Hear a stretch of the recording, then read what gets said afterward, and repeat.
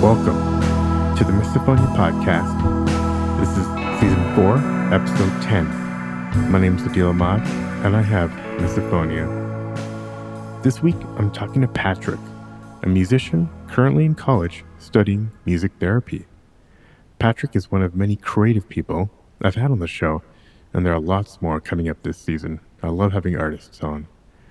We talked today about how his mom might have miso, how his older sister would tease him about it, and his search for a therapist. This is the first time Patrick has talked to anyone publicly about miso, and as always, I'm grateful to see people coming out and sharing their story. Well, I know I've had a few episodes in the past week, so let's just get to this week's conversation with Patrick. Patrick, welcome to the podcast. Good to have you here. Thanks for having me. So I don't know how many episodes you've heard, but I just kind of like to find out where people are from. Yeah, I'm originally from Cleveland, Ohio, but I'm in Boston now. I'm a student, so. Okay, cool. Are you in college, I'm assuming? Yeah. This is my second year here. Yeah. Gotcha. Are you all remote right now still? Yeah. Well, we're doing like a little bit of a hybrid, but I opted to do completely remote still, so that's what I'm doing now. Was that partly a miso related choice? No, not really. It is more just like a precautionary measure, but it's kind of funny that you mentioned that because I go to a music school, so I'm just constantly surrounded by sounds everywhere there. So. So you're in college at a music school. Yeah. Gotcha. Okay, cool. What, are you a musician, I'm assuming? What do you play? Yeah. Well, I go to school for bass, guitar, and I play guitar too, and I write songs and all that. So I guess it's in a way kind of ironic, but in another way not so much, I guess. Yeah. No, I mean there's been a number of I know a number of musicians obviously who have miso, and I mean it's sound sensitivity, so it's not surprising that a sharp musician would also have this kind of affliction. So I guess maybe how's it been at your college, like when you have been on campus, miso wise? Because for a lot of people it's kind of like their often their first time away from home, where they actually are most familiar with their environment, and now they're kind of in a new domain. How was it, at least in your first year? For me, the music part of it itself was never a big issue for me. It was honestly more of just the basic classroom stuff that would kind of get to me. I think a misconception that a lot of people have about music school is that it's like you're playing music all the time, but it's a lot more like any normal institution. So I guess it's just like the quiet classrooms that are my big problem, and have been since I was a kid. I know when I was younger, my mom used to say a lot that, like, when she would drop me off at school, she'd be like, I don't even know how he makes it through the day. So, I mean, and in college, the thing that's different about it is that I can kind of just, like, if it gets really bad, I can kind of just walk out, which I have done on numerous occasions. Yeah, when we're older, we have a little bit more control to be assertive of our environment. And in college in general, you're kind of master your destiny. Yeah, exactly. Are you allowed to then just walk out? Is it like a big scene, or is it just something you got to do what you got to do? Well, you smash your bass against the beginning of the class, in front of the class. No, I don't think anybody. I've never like told any of my teachers or anything why. If it just got, I could usually find a way to manage, but if for whatever reason I couldn't, I would just kind of sneak out at a certain time and they wouldn't really notice. I mean, it's kind of a last resort type of thing, but yeah. Are you allowed to wear earbuds or headphones in class? Yeah, I think I could, and nobody would really notice. But to be honest, I never really even thought to do that until recently. I never really wore them at Mm-hmm. all until a few months ago. Um, I feel like it would probably work pretty well in a classroom setting though, because usually the things that are bothering me in that setting are generally the sounds of people breathing that I think could be pretty easily drowned out with not even a great pair of earbuds or anything. Right. I mean, if it's breathing, then yeah, some white noise, brown noise could probably do the trick. Hmm. And then it wouldn't affect if your class happens to be like a interactive class or discussion class. Yeah. Um, so okay. So you haven't mentioned to any of your teachers. Actually, we talked a little bit before. You haven't really mentioned this to anybody. It seems like, right? You haven't talked about it with anybody. I mean, there are people that know about it. I'm definitely a little bit like I'm not too frugal talking about it, I guess, because I don't know. Some people don't really think that it is a real thing. Some people are more supportive than others, and I still have a lot of friends back home that kind of like to tease me, and they kind of think that it's like a more of like a just being too sensitive type of thing. Yeah. Because I do think to somebody that doesn't experience it themselves, it's at a little bit too general or too abstract for them to kind of understand that it's I don't know, diagnosable in a way. Yeah, to them, they probably only relate to it as an annoyance kind of thing, Yeah, not the intense rage. yeah. Um, so okay, so you tend to kind of try not to talk about it. It sounds like because yeah, like many of us experience, it's kind of dismissed or worst case, well, maybe not worst case, but it's sometimes get teased or made fun of for being too sensitive. Um, so okay, so you haven't really talked about it much. When did you actually find out it had a name? Like it was like an official thing that other people have. Uh, it was probably in high school, I'd say. It's actually funny because I was listening to one of the other episodes, and somebody said that when they found out that it was definable, they found out about it because like maybe they were having some sort of like they're in some sort of situation where it was bothering them so much that they just straight up searched on Google like I am so annoyed by this sound Yeah, because I mean I had never really thought to look it up because I just thought it was like I don't know, I just thought it was like a weird tick that I had, but one day I looked it up and then it was just like everything was laid out for me and I was like okay, this is kind of good that I can like put a name to this. I'm like yeah, not crazy. It's not just me. yeah. No, I mean, it's a lot of it ends up being a Google search or somebody shares a link or something, and that's how we find out about it. And then many of us just kind of can't stop googling it because it's like kind of fascinating. It answers a lot of questions about our lives, but also raises a few, I guess. Yeah, yeah, it Um, definitely did. did you when you found out that it had a name? Did you share it with your family members and stuff? I did with my mom because my mom is probably I mean I'm not for sure, but I suspect that my mom has it in some way too. Ah, And what the thing that's a little bizarre about it to me though is she says that as she's gotten older, I don't really know if it's like more of a she can manage it better or if the sounds themselves don't bother her as much. She said that it seems like from what I know, her spectrum of trigger sounds is a little bit smaller than mine though. But it seems like a little bit too similar to be like a coincidence. So I've mm, kind of over time, the more I've learned about it, I've shared more with her because I don't know, she was always very interested in it from the beginning when I kind of started to try to get to the root of the whole thing.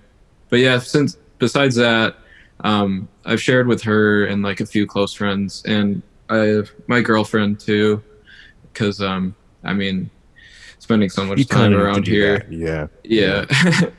And it's I'm very fortunate though because like I said, a lot of people don't really take it seriously, but um, a lot of people that know me really well can see that it's not like completely normal. So So most of the people close to you don't tease you about it. They do take it somewhat seriously. If you know, if they don't, aren't they? If they're probably not able to hide all the mask all the triggers or avoid all the triggers, but at least they take it seriously. And that probably makes a difference.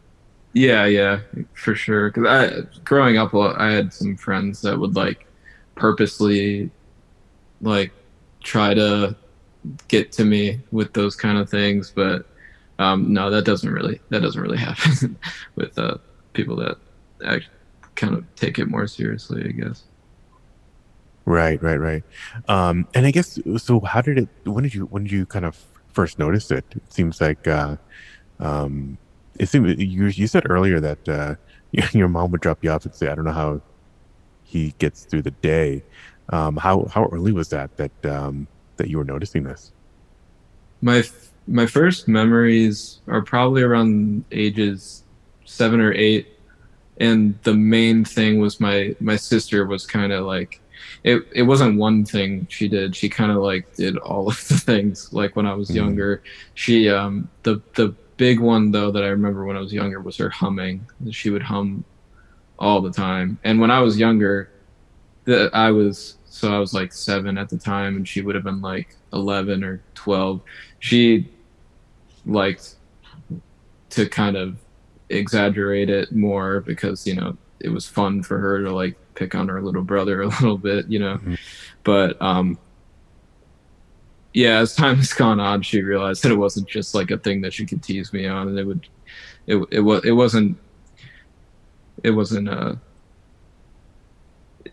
was like it was honestly like a big source of a lot of our arguments when we were really Mhm. young. So those are But the now earliest she memories though, yeah. right. But now she's seen the errors of her ways and doesn't do that anymore. Hopefully, No, no, not yeah. anymore. No. So when it started with your sister, did it start to expand as you got older? Yeah, it definitely did. Because, well, around the same time, well, yeah, because my sister would do that, and then she would also chew really loudly. Mm. And my sister really loved peaches, particularly when we were Okay, younger, and right. she would eat peaches all the time, and I just could not stand to be around it. And then I feel like the more that bothered me, the more I was kind of aware of it being something that could happen in the day, so I'd be more aware of other people chewing. And honestly, to this point, like a lot of people, and to my understanding, the big thing is like like loud chewers or people chewing with their mouth open or something. But I really can't even stand the sound of somebody chewing like with their mouth closed. That Yeah. even that's a big one for me. No, yeah. There's that. There's the swallowing. There's a lot of stuff around that area, around that process Yeah. of consuming food that's not ideal. And so I'm assuming then your parents got kind of like thrown into the mix in terms of being triggers, or less so. Less so, definitely. Well, yeah, nothing too, nothing too horrible. But I feel like Okay. well, I kind of was able growing up to spend a lot of time alone, and I feel like as I'm getting older, it's kind of starting to make a little bit more sense why, because it's just like it was. I needed a lot of time by myself to just kind of really be able to relax because I felt like when I Decompress and yeah, yeah, yeah, because I yeah. had a lot of It's not trouble just. with I'm sorry, you Sorry, go. go on. I was just gonna say, not just not just be alone to avoid sounds, but decompress from situations where you were being triggered. So, yeah, I can see how you would need extra time Yeah. alone. Yeah, it does sometimes take a little bit of time because I feel like sometimes if like something happens kind of like earlier in my day, I kind of carry it with me for the rest of the day a little bit. Right. And so, what were you saying earlier about after we were talking about how you don't need a lot of time alone, um, and it started to make sense, I guess, as you got older, why you had to Yeah, do that. yeah. Well, yeah, because I had a bit of I had some problems socially growing up because of it. Because my best friend actually for a really long time, he was like this, like really intense breather, and it was like to the point where like I wouldn't really want to like spend a lot of time around him, and like and then it was like what I was saying, I start to kind of notice it in other people too.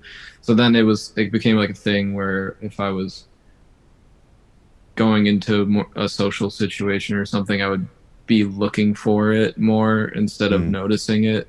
So then I felt like I was just kind of like, and it's still like this, that I just feel like I'm kind of looking for it a lot of the time, which kind of, it's like really a thing, like whether or not I notice, but I feel like a lot of the time I'm like looking for it. becomes a bit of a spiral. Yeah.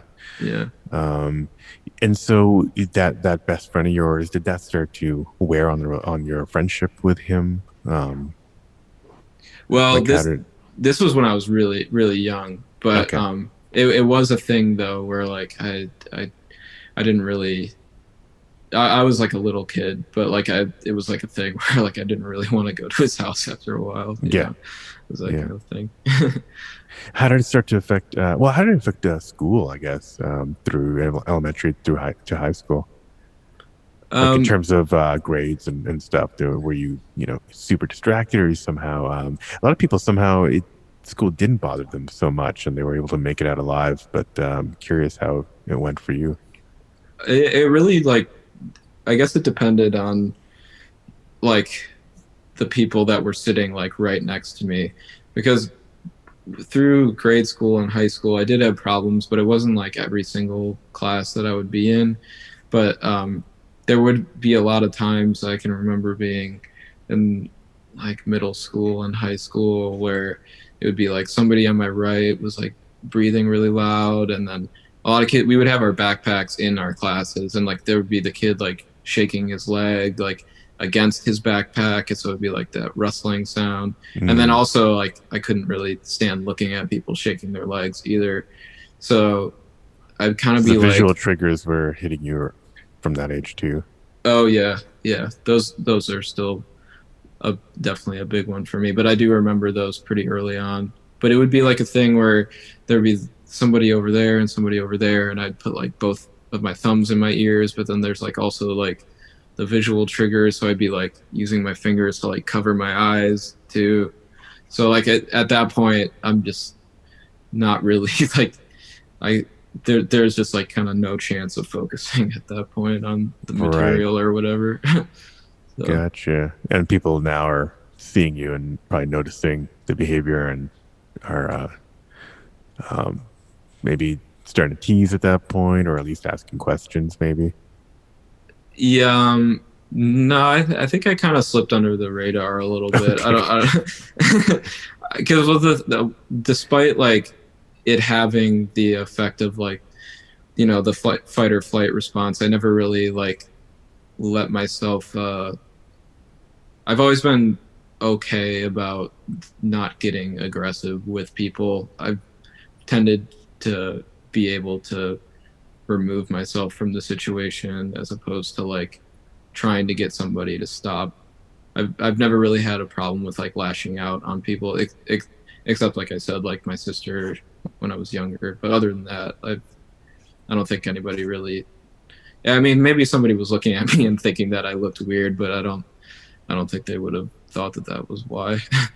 Yeah, gotcha. And so, yeah, other than like shoving your fingers in your ears, and that, did you start to develop any other coping mechanisms, maybe other than leaving the situation, where maybe, I don't know, using headphones or any kind of um, yeah, any of the, well, I guess those are the main coping mechanisms, I guess, that we have. I'm just curious how you made it, or maybe make up excuses to leave the classroom. I don't know. Yeah.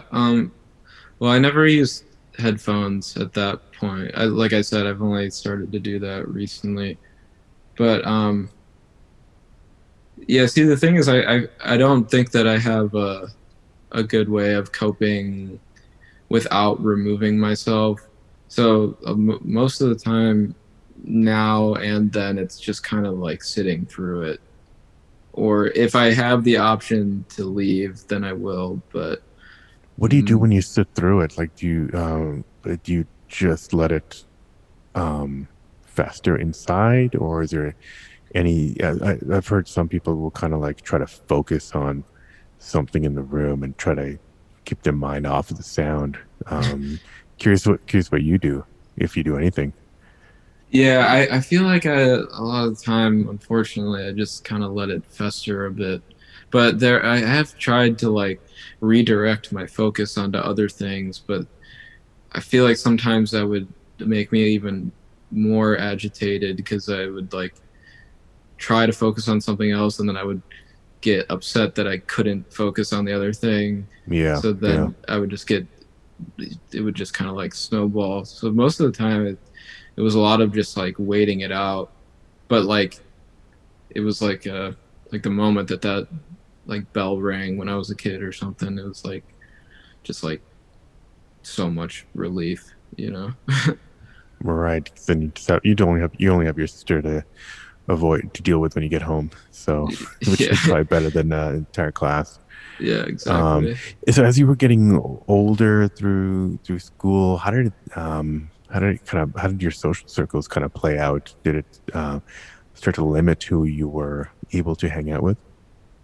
um Not really, no, because most of the friends that I started to make from, I guess, like ages like 13 on were all my musician friends.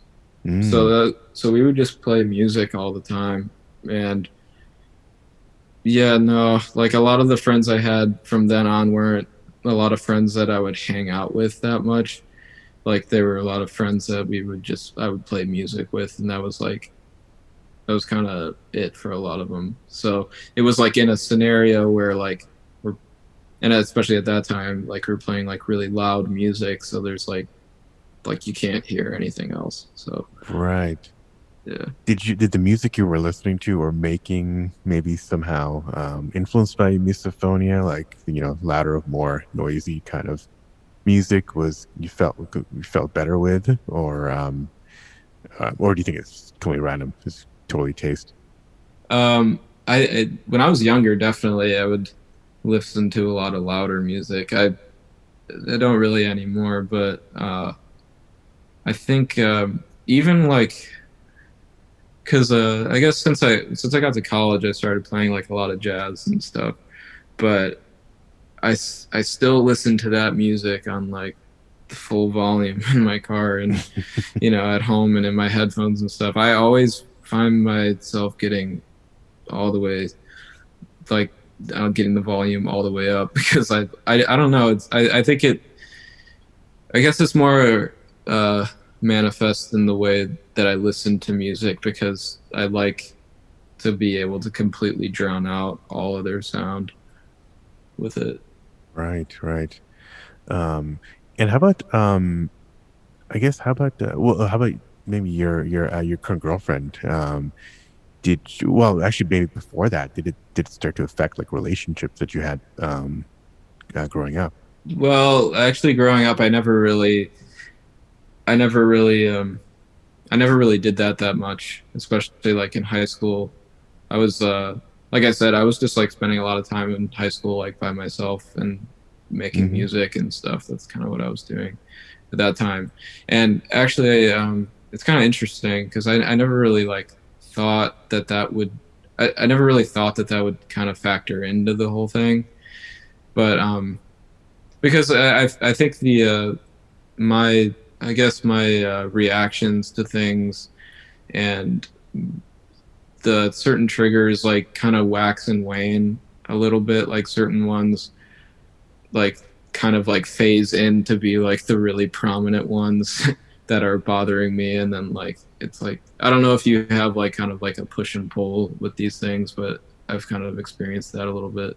So you've had like over, oh, you mean over a period of like months or years kind of thing? Like you have some triggers that are kind of like are bigger ones for you, and other times it's different triggers in, or are you talking about within a day or within a moment? I guess just like over like longer periods of Yeah. time, because when I was younger, it used to be different ones than it is now, and like I think it's like the ones that I'm exposed to the most are the ones that are the most triggering to me. Yeah, I've never, I guess, yeah, I've never heard of it or thought about it in terms of groups of triggers kind of going up and down over time. It just, everyone just kind of thinks of it as constant, like a uh, second law of thermodynamics. It just keeps getting worse, more entropy. um, Yeah. but I mean, that makes sense that it would be um, based on whatever you're most exposed to. I'm curious if you start to get if you start to be around your childhood triggers more, if those would just come back just like before.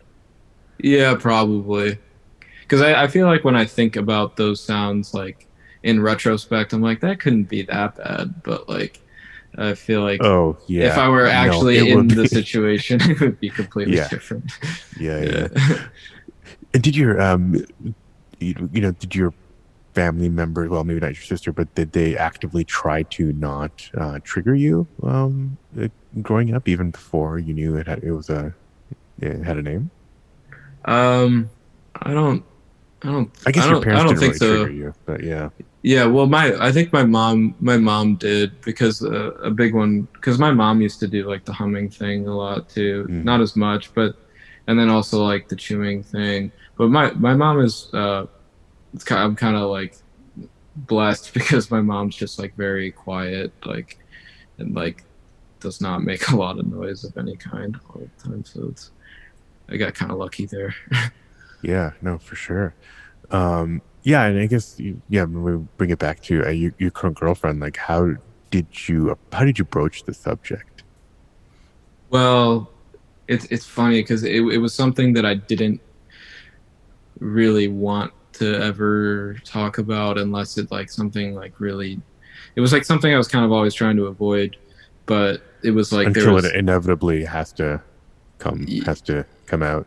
yeah, it was like it was just like a one day like just like watching TV kind of thing where I started to notice the breathing, and then I started to like fixate on it a lot and a lot and a lot, and then it got to a point where I was like, okay, I definitely need to like make it known that I suffer from this thing that this person may or may not even believe is a real thing, but you know, but yeah, like I said, she's super supportive about it too. It was funny because yesterday I was supposed to actually have my first like consultation, like meet with a doctor for the first time. um I ended up having to reschedule, but we were gonna actually go to New York, not New York City, but uh, city outside of New York City, which is like quite a few hours away, and I had to reschedule. But yeah, we were gonna do that yesterday, and I was almost gonna time out kind of perfect for this. But yeah, she's been helping me a lot, trying to find like someone to go to see about it, and it's kind of been hard because there's not really a lot of doctors that really know how to or treat it at all, or even know about it. So Yeah, it ends up being a bit of a crapshoot. Some people get lucky, others get completely dismissed. And then almost the worst ones are the ones who just start to Google it like in real time and are just come up with all kinds of, they don't really know what to make of it, and then they start giving weird advice. So yeah, hopefully this one will work out for you.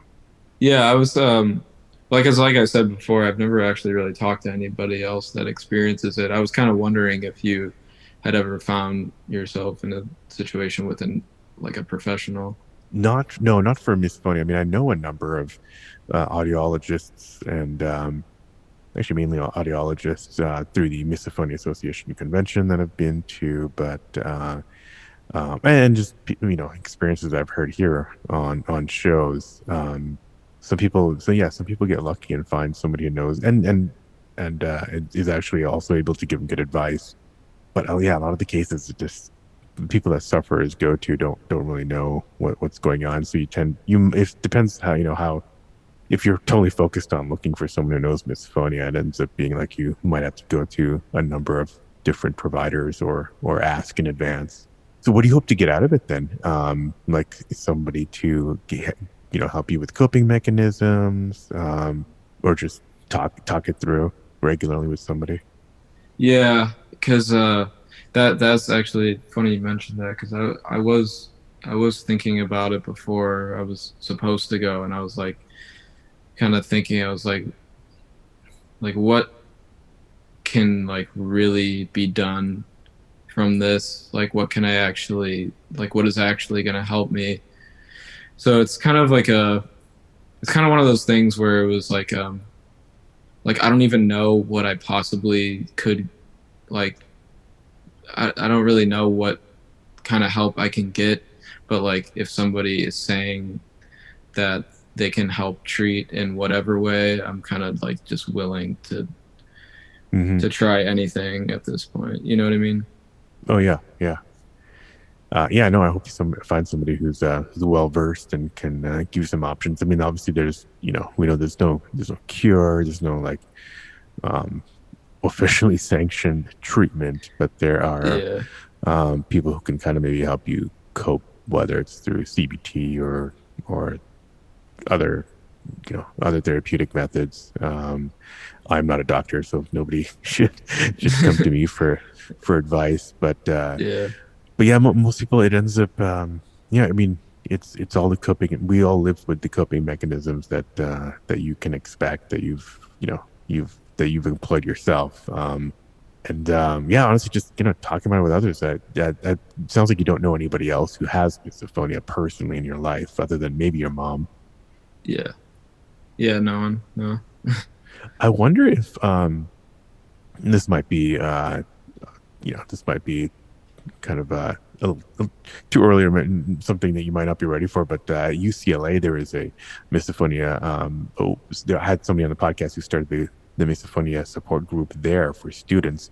I wonder if it was easy to kind of make a posting or something at your school saying, you're interested in kind of a support group for misophones. You might be able to find people who might be living with it in the shadows, or yeah, that Yeah. might be a way to kind of have someone to talk to who's like you. Yeah. I mean, I'm sure there are people like it, like you said, just like that like to keep quiet about it. It's kind of unfortunate. It's kind of a small school, but I feel like if there was a place where you might find more than usual, it might be at my school. So, Right. Yeah. Yeah. Actually, that would be interesting. It's at a place that a music school where people are generally very conscious of sound. Obviously, that might be an interesting experiment to see how many people there are misophones. Um, yeah, cool. So I guess have you thought about so you're in, I guess you said your second year or so. Have you thought about what kind of work you want to do after? Is it, straight up playing music, writing music? This is kind of interesting because a lot of people are in school and they're worried about going into kind of an open office corporate environment, but it doesn't sound like that was exactly the path that you would be going down. Have you thought about what kind of work you want to do later and whether it would be miso friendly? yeah. Well, I haven't really thought about whether or not I don't know. I kind of take these experiences as they come, as a pertains to misophonia. But I'm actually in a music therapy major right now. So it's a pretty wide range of like patients I could possibly be working with after I graduate. But I will generally be playing music at work, which is uh, I feel like that's like the best possible thing I could think. Like I have to kind of make sound like in a corporate setting, I guess you could say. Yeah, So what kind of things do music therapists for people who don't know, what kind of things do music therapists treat? yeah, it's a very very wide range, Hmm. and there are a lot of people that have more of their specific avenue as it pertains to that. Um, but it can be anything from newborn babies to adults with Alzheimer's to mental health patients. It can be really any wide range of things, and it's generally like it's um, it has a lot of different. The way that the therapy is administered is really dependent on the client themselves, because a lot of people, so maybe sometimes your clients are actually musicians, so like you can kind of engage in like a creative or performative music kind of process, and then there are other people that aren't as aren't musicians or aren't capable of singing or something, where the music is more performed to them as opposed to performed Mm, together. So yeah. interesting. Yeah, I wonder if there is a music therapy for misophonia that you'll discover and win a Nobel Prize for. That might be an interesting way this all comes to a conclusion. Yeah, it was all for that. Um, yeah, interesting. Let's see. Yeah, it'd be interesting to hear what your therapist or audiologist, when you end up going to them, says. Um, how about I guess we talked about it at school that you kind of generally leave if you need to. Yeah. Have you explored like accommodations at school, like official accommodations? I would think that a school that where there's a music therapy major might be amenable, even more amenable than some, to kind of like helping people take exams or whatever in a separate room. Have you actually? I guess how are exams at your college? So things are super small there, which could be good and bad. It, Yeah, it, definitely good how do and they bad. go? And yeah, are you able to kind of get any kind of accommodations, or have you tried to ask? I've never asked. We, I, I've kind of, school hasn't been as bad as it was when I was growing up in Hmm. college. So I've never really felt like a really strong need to like reach out to somebody about that. But well, right now it's completely fine because I just can do it from my house alone. So like Yeah, I don't yeah. have to worry about anybody sitting next to me. So So what I'm curious, and why was it your girlfriend that compelled you to seek out a therapist? I'm curious why you decided to go now. Maybe you just felt like this, it's time to be more assertive about this. This is a real thing. It's not going to go anywhere. Um, uh, yeah, I'm just curious what compelled you to finally make that move to go try to see a therapist. um, well, it was different with like spending a lot of time here, like because I live with my girlfriend here, and last year I was living by myself, and I mean I didn't have any problems when I was by myself. All right. Other than the one thing was living in apartments is music from other apartments, like that Mm-hmm. low bass frequency. That one is a big one for me. But I mean, other than that, like I don't need to be present for anybody in that scenario. I can put my headphones in, like listen to music, whatever, watch Netflix or whatever if I'm in my apartment. But Right. in this kind of scenario, it was something that I was having to deal with more frequently, and the in the home, which was different as opposed to like long ago when I was a kid with my sister and whatever. But my siblings were a lot older than me, so they left when I was like, they went to college and moved out when I was super young. So like that wasn't something that was pervasive through my entire childhood. But again, like I was saying, it was more of like it's a thing that I'm dealing with more on a regular basis in the home, which I'm not used to. So it's like, I think it's just, it was, I felt more compelled to find help or to talk to people about it because it was like affecting just my comfortability when I'm at home, which is, you know, where you want to feel the most comfortable. So. Right. Did your girlfriend know about this when you guys decided to move in together, or was that something that just kind of came up as you were starting to watch movies regularly at home? No, she didn't know about it until after, because Okay. to be honest, there was nothing really ever that triggered me too much. I mean, there was the food thing, but the thing about that is like there's like a deadline, like you know when it's gonna stop, you know that it will stop, as opposed to other types of sounds. So like I said, it was something that I could kind of just like let fester in me for like Yeah. 45 minutes, but it was No, and never like a that's big enough deal to bring up, I guess. yeah, that's the coping mechanism that I've mentioned that people have mentioned on the show is just knowing that something's going to end in advance and kind of preparing your mind for that or reminding your mind that it will end soon can be well, it's not going to hurt. It can only Yeah, benefit. yeah. Just letting your mind know that nothing's going to come and attack you during that time. How are holidays with your with your family? It sounds like you have more than just that one sister, right? Is it um, around Thanksgiving and Christmas or whatever? Is it rough? Is it manageable?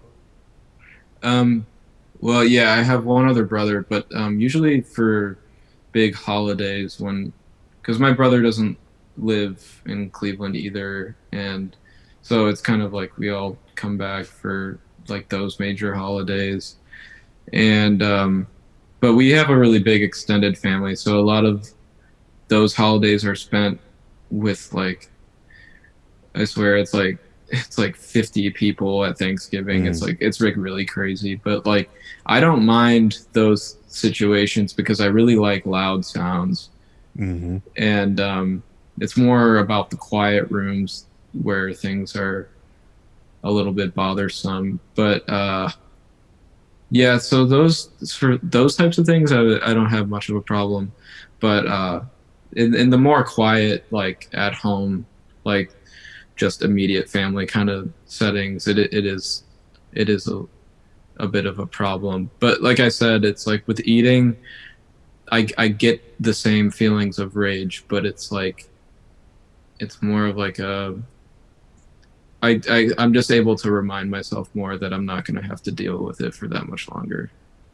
right, right. So, yeah. No, that's good advice. Well, yeah, we're yeah, I'm curious. We're heading up uh, towards the hour. I'm curious. Yeah, now like want to turn over to you. Like, do you have anything you want to any final thing you want to let listeners know? I know this is the first time you've talked to anybody about misophonia, but Carry a set of earplugs, good definitely, advice. if Yeah, you actually, can. so I keep talking about earbuds, but a lot of earplugs are usually not enough for me. I'm curious if you carry earplugs around. I'm assuming you probably do as a musician. It's always good to have a pair, especially if you're right next to the drummer. But Yeah, does that help? Earplugs? yeah, it does. Do you have like a go-to brand that you swear by? No, I generally just go for like the packs of the, like that you can get at like a Walgreens or drugstore, something. yeah, Yeah. that kind of thing. Those work good for me, and I usually like cut the ends off so people can't see them. That kind of thing. Gotcha. Yeah. Okay. Kind of blends in. Like my hair is a little long too, so like you can't really see them under. So that's kind of a good thing. Yeah. But the thing about that is like it's a little bit with the thing that bothers me about that is just like how much frequency range is like cut off. It's like very like they can get like kind of muffled. So I do want to get some more like custom fitted ones soon. Yeah. They can, there's all kinds of earplugs you can get, depending on how much you want to pay, and how customized you want them to be.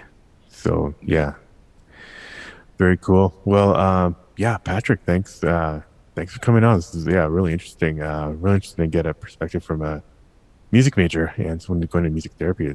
That's really interesting. And I hope it was good to talk about it. It's always good to have somebody who's never talked about it with anyone before. So hopefully this was helpful.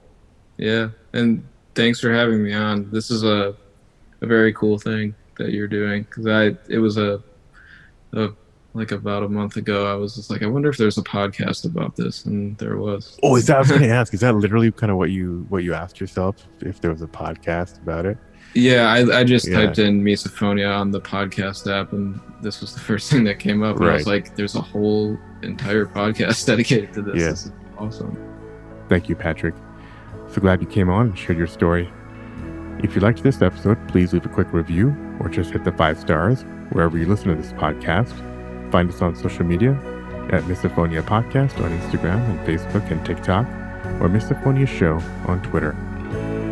You can find all the links on the website, misophoniapodcast.com, and you can contact me from there if you like.